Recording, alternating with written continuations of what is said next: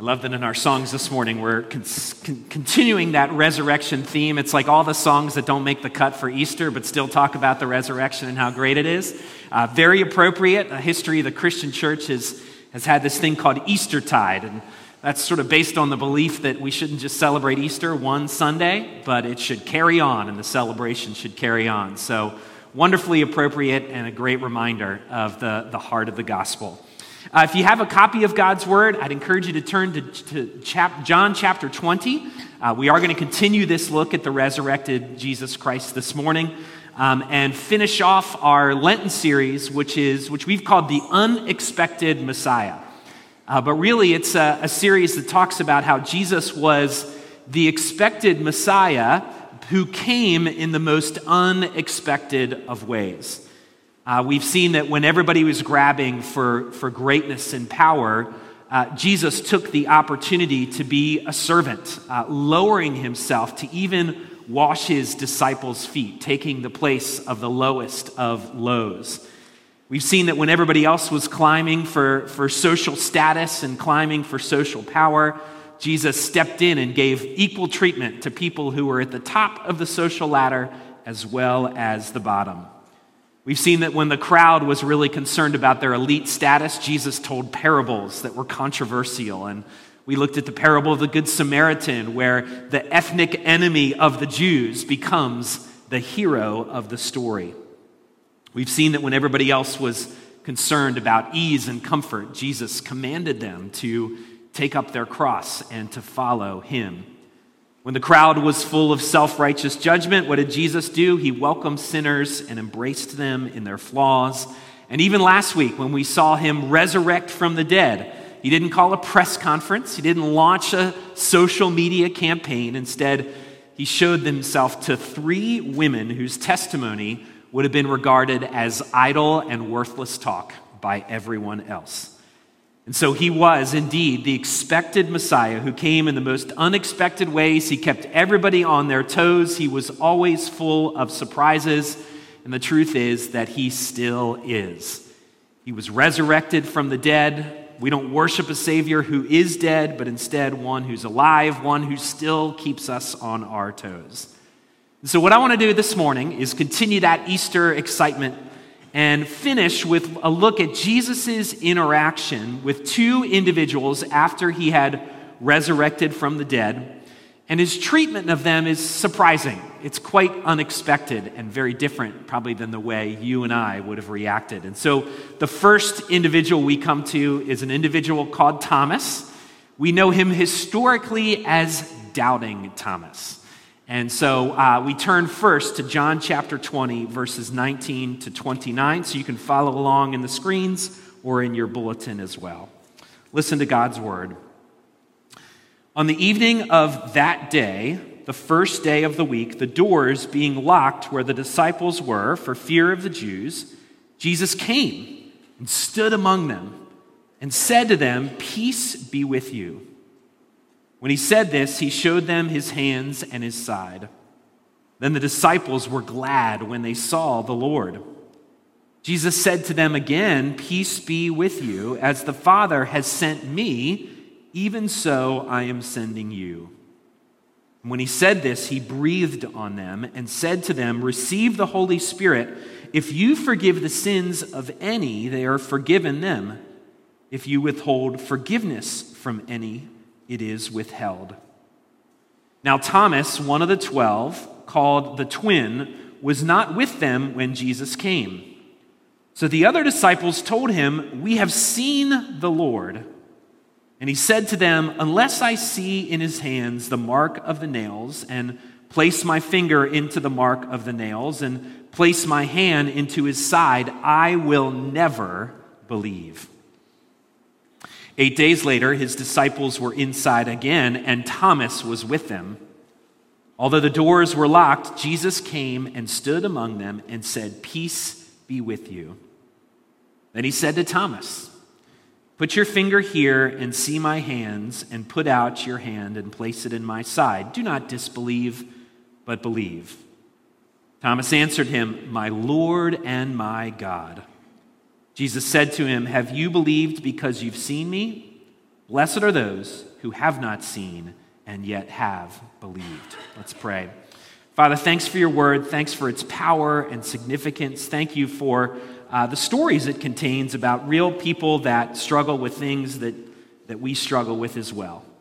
And so we get to see you interact with these people, and it shows us the power of the gospel in their hearts and lives, and we can bring it forward to see how the power of the gospel shapes our hearts and our lives as well. So be with us now as we look at your word. Speak to our hearts, Lord, because we need to hear your voice. We pray this in the name of our Savior, Jesus Christ. Amen. So our passage opens with the disciples, and they are still cowering in the upper room, likely the place where they had celebrated the Last Supper. They're cowering in the upper room, probably for fear that they were going to be next. Were the Jews and the Romans going to conspire together to have them arrested and flogged and executed? Were they to follow the same fate as Jesus? And so they probably had to wonder, well, maybe if we lay low and we stay out of sight for a little while, all of this will blow over and we can just go back to our normal lives. Now, they'd also were wrestling with the fact that they'd heard rumors that the grave was empty, but of course they just dismissed that as idle talk and didn't really give a whole lot of stock to it. And then suddenly, Jesus is there, standing in their midst. He shows them his hands, he shows them his side. Twice he says to them, "Peace be with you." Essentially saying, have peace in the midst of all your fears. Jesus is knowing what's going on in their hearts. Have peace in the midst of all your fears. Remember when I calmed those raging seas? Well, let me calm the raging seas of your heart by offering my peace. And then he breathes on them the power of the Holy Spirit. But John tells us there was one notable absence of this first visitation of Jesus Christ. He tells us that this man Thomas, also known as the twin, wasn't there when Jesus visited them. Maybe he was sent out for takeout or something along those lines. We don't know why he wasn't there, but he wasn't there. But we do know that when he returned, he'd heard the reports and he'd heard the stories from all the disciples. And yet, despite all of his disciple friends and all of their witnesses, he didn't believe. He didn't believe what they had to say. And it wasn't so much that his doubts were the problem. It actually, John tells us, it was really his belief. It was his unbelief. So probably a better title for him than Doubting Thomas would be Unbelieving Thomas, because that really was the issue. But Thomas took a step further. He wasn't content with just his disbelief, but he makes a grand pronouncement within his disbelief. And we sort of roll our eyes as the readers thousands of years removed. But he makes this grand pronouncement. He says, "Unless I see in his hands the mark of the nails and place my finger into the mark of the nails, place my hand in his side," he says what? I will never believe." So for Thomas, it wasn't enough to just hear about the witnesses. He needed to see it. He needed to touch it. Of course, John tells us 8 days later what happens. Jesus appears again, and this time Thomas is there. I can imagine Thomas is sort of cowering in the corner, wanting to stay out of the sight of Jesus because of his grand pronouncement. But Jesus calls him forward, and this is when really the unexpected happens. Don't you expect Jesus to sort of say to Thomas, "Come on, Thomas. Come on, man, we talked about this. You couldn't believe all these witnesses that your friends had here. You couldn't believe what they had to say. You can remember that I said all this was going to happen for several years. You couldn't just have an ounce of faith in me like your friends do here. Or even this, you couldn't have just kept your unbelief to yourself. You had to make this grand pronouncement as well. And so we would expect Jesus to say to Thomas, "Hey, you lost it here. Please leave," or "You've forfeited your role as an apostle. There's no place for you in my kingdom if you can't have faith in the midst of all this." That's what we expect Jesus to say, because that's probably what we would say in this situation. But Jesus doesn't say any of that at all. We expect correction. We expect a little bit of guilt, a little bit of shaming for Thomas because of this, but Jesus does none of that. Instead, he says, "Peace be with you." And he says to Thomas, "Put your finger here and see my hands. Put out your hand, place it in my side. Do not disbelieve, but believe." See, what does Jesus do? He speaks peace into Thomas's unbelief, and he speaks it with all kinds of grace and kindness, even in the midst of Thomas's flaws. I think this is significant and important for us to remember, because if you remember back to Easter, we talked about what it means to have faith in Jesus Christ. We talked about how it involves our mind, our emotions, our affections, our action, our behavior. Believing in Jesus is intended to capture everything about us. And so the temptation is to think that we need to have all those things perfect before God, and then we will be saved. Then we will be forgiven. But what the truth is that Jesus, and that's what this story reminds us, is that Jesus meets us in the midst of our imperfect and messy faith. He pursues after us even when we are tossed about and plagued by all sorts of doubts and all sorts of unbelief. Remember back to the story of the man who came to Jesus and his child was sick, and he wanted Jesus to heal his child. And Jesus says to him, your child will be healed. All you need to do is believe. And the man, God bless him, looks at Jesus and says, "Jesus, I believe, but help my unbelief." So he acknowledged to Jesus his own weak faith. Now, Jesus didn't say to him, "All right, you've got weak faith. That's a good start. Go back and come back to me when your faith is stronger, and then maybe we can do something here. Come back when you've dispelled all your doubts and when your faith is rock solid." Jesus doesn't say any of that to him. Instead, he simply healed the man's child, even in the midst of an admission of a really messy faith. Friends, I think this is good news. I know it's at least good news for me, and here's why. Do you ever wrestle with doubts and unbelief? Do you ever in those quiet moments get plagued by certain questions, or maybe you find it hard to believe in what the Bible teaches, or maybe you even struggle with certain persistent questions and doubts and struggles when it comes to the faith? If that's you, then you're like me. I think you're in good company with all of us, because we all struggle with these things. In fact, I think by nature, faith is a wrestling. It's a wrestling. But also know that God welcomes those people who do struggle with faith and unbelief. The gospel tells us that perfection actually is not at all required. All we simply need to do is to know where to go with our imperfection, because Jesus welcomes us into his arms, no matter how messy or imperfect, no matter how many doubts or struggles plague us day in and day out. Thomas's story reminds us of that very thing. But as I mentioned, there's a second individual we want to look at this morning, and we're not going to read the story, but the second individual is our beloved Peter. Our beloved Peter. If you know anything about the story at the very end of Jesus' life, Peter had dug himself into quite a hole. Remember at that last meal together, Jesus says that someone at this table is going to betray me. And everybody looks at each other and they wonder, who's it going to be that's going to betray Jesus? And Peter has his own grand announcement in that moment, where he declares for all to hear that he would never, ever, ever betray Jesus. He promises Jesus, I'm going to go with you to the very end. I'm going to walk by your side to the very end. But just hours later, Jesus is arrested in the garden, and his disciples, they scatter.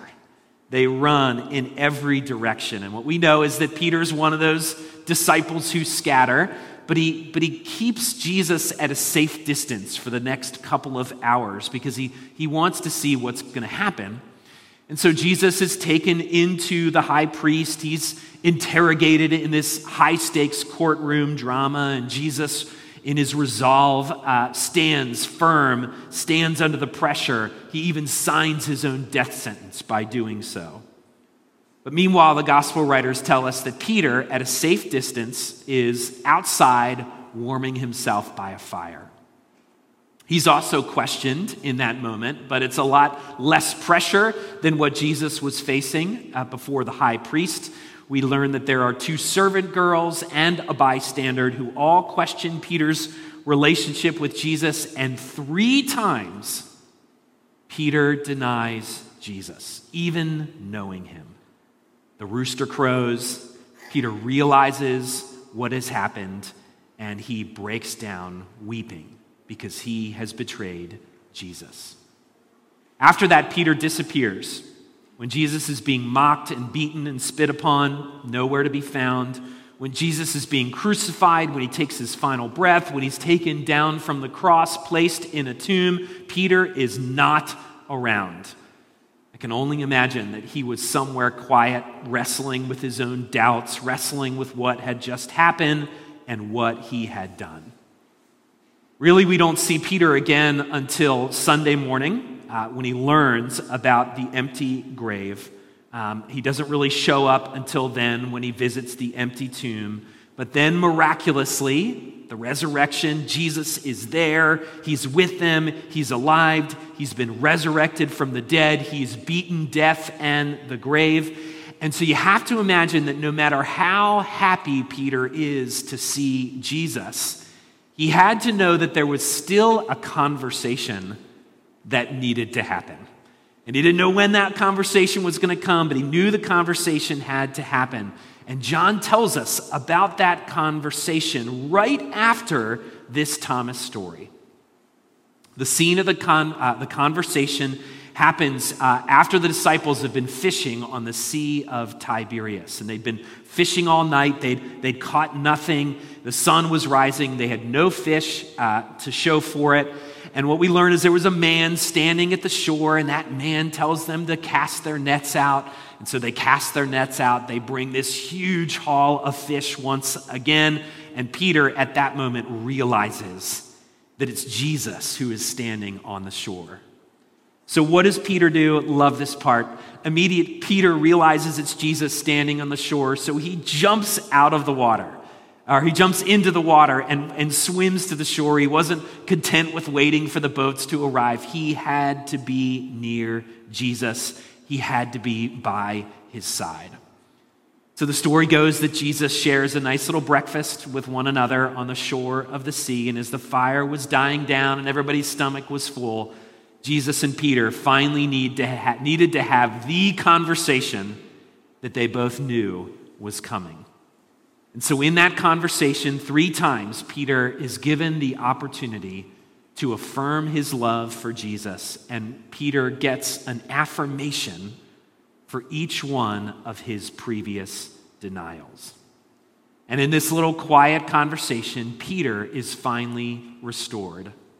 And I love how the gospel writers so artfully present it. Peter's greatest mistake happened by a small charcoal fire in the middle of the night, and his restoration happened by another small fire at the break of dawn. Just a beautiful picture of his both denial and his resurrection. Now, why is all this surprising? Well, it's unexpected because you and I probably, again, we would chide Peter. We might sort of make him feel a little bit guilty, make him suffer a little bit, or feel shameful for what he had done. But that is not at all what Jesus does. He shows Peter that even his greatest mistake, denying Jesus, even his greatest mistake would no longer need to define his life or his identity. Peter wouldn't have to live with the regret that came from these denials, wishing he could somehow change it all in his past. Peter wouldn't even have to work any sort of penance or somehow earn his way into Jesus' favor once again. Instead, Jesus simply speaks love into Peter's great regret. What good news is for you and I as well? Because friends, we all live with past failures. We all live with past sins, things we'd love to go back and change if we could. Things we wish we could go back into a younger version of ourselves and say, don't do that thing. Don't step on that road or whatever it might be. We all live with these failures and regrets. They feel like a stain sometimes that is on our lives that we cannot clean. And no matter how much we work them off, we can't. No matter how much we try to earn our way back to God, we can't. But the good news is that Jesus isn't really interested in all that. He isn't interested in our penance. He's only interested in our restoration. So the gospel tells us that only through faith in him and his work of salvation on our behalf can we be restored because of his life and his death and his resurrection. You and I, just like Thomas, just like Peter, we can experience grace in the midst of our greatest failures. It's not about penance because no amount of penance can do the trick. Instead, we simply need Jesus to speak into our lives and restore us. So I think John wants us to do what Peter does. He wants us to step out, jump out of whatever boat that we're living in at this moment, to run to Jesus, to give up the futility of trying to earn our way back to him, and instead rest in Jesus' restoration. Great quote I heard years ago said this: God finds us in the holes we dig for ourselves. Where we see our failures, God sees the foundations of his grace and work in our lives. So here's two case stories that remind us that Jesus is the expected Messiah who came in the most unexpected of ways. In the face of unbelief and betrayal, you and I, we expect judgment, we expect shame, we expect guilt, and instead of it, we see the peace and love of a Savior. Each of these men were wonderfully flawed, and each of them were restored by Jesus. But they weren't just restored, they were even empowered. God's work became the foundation to empower them to advance his kingdom.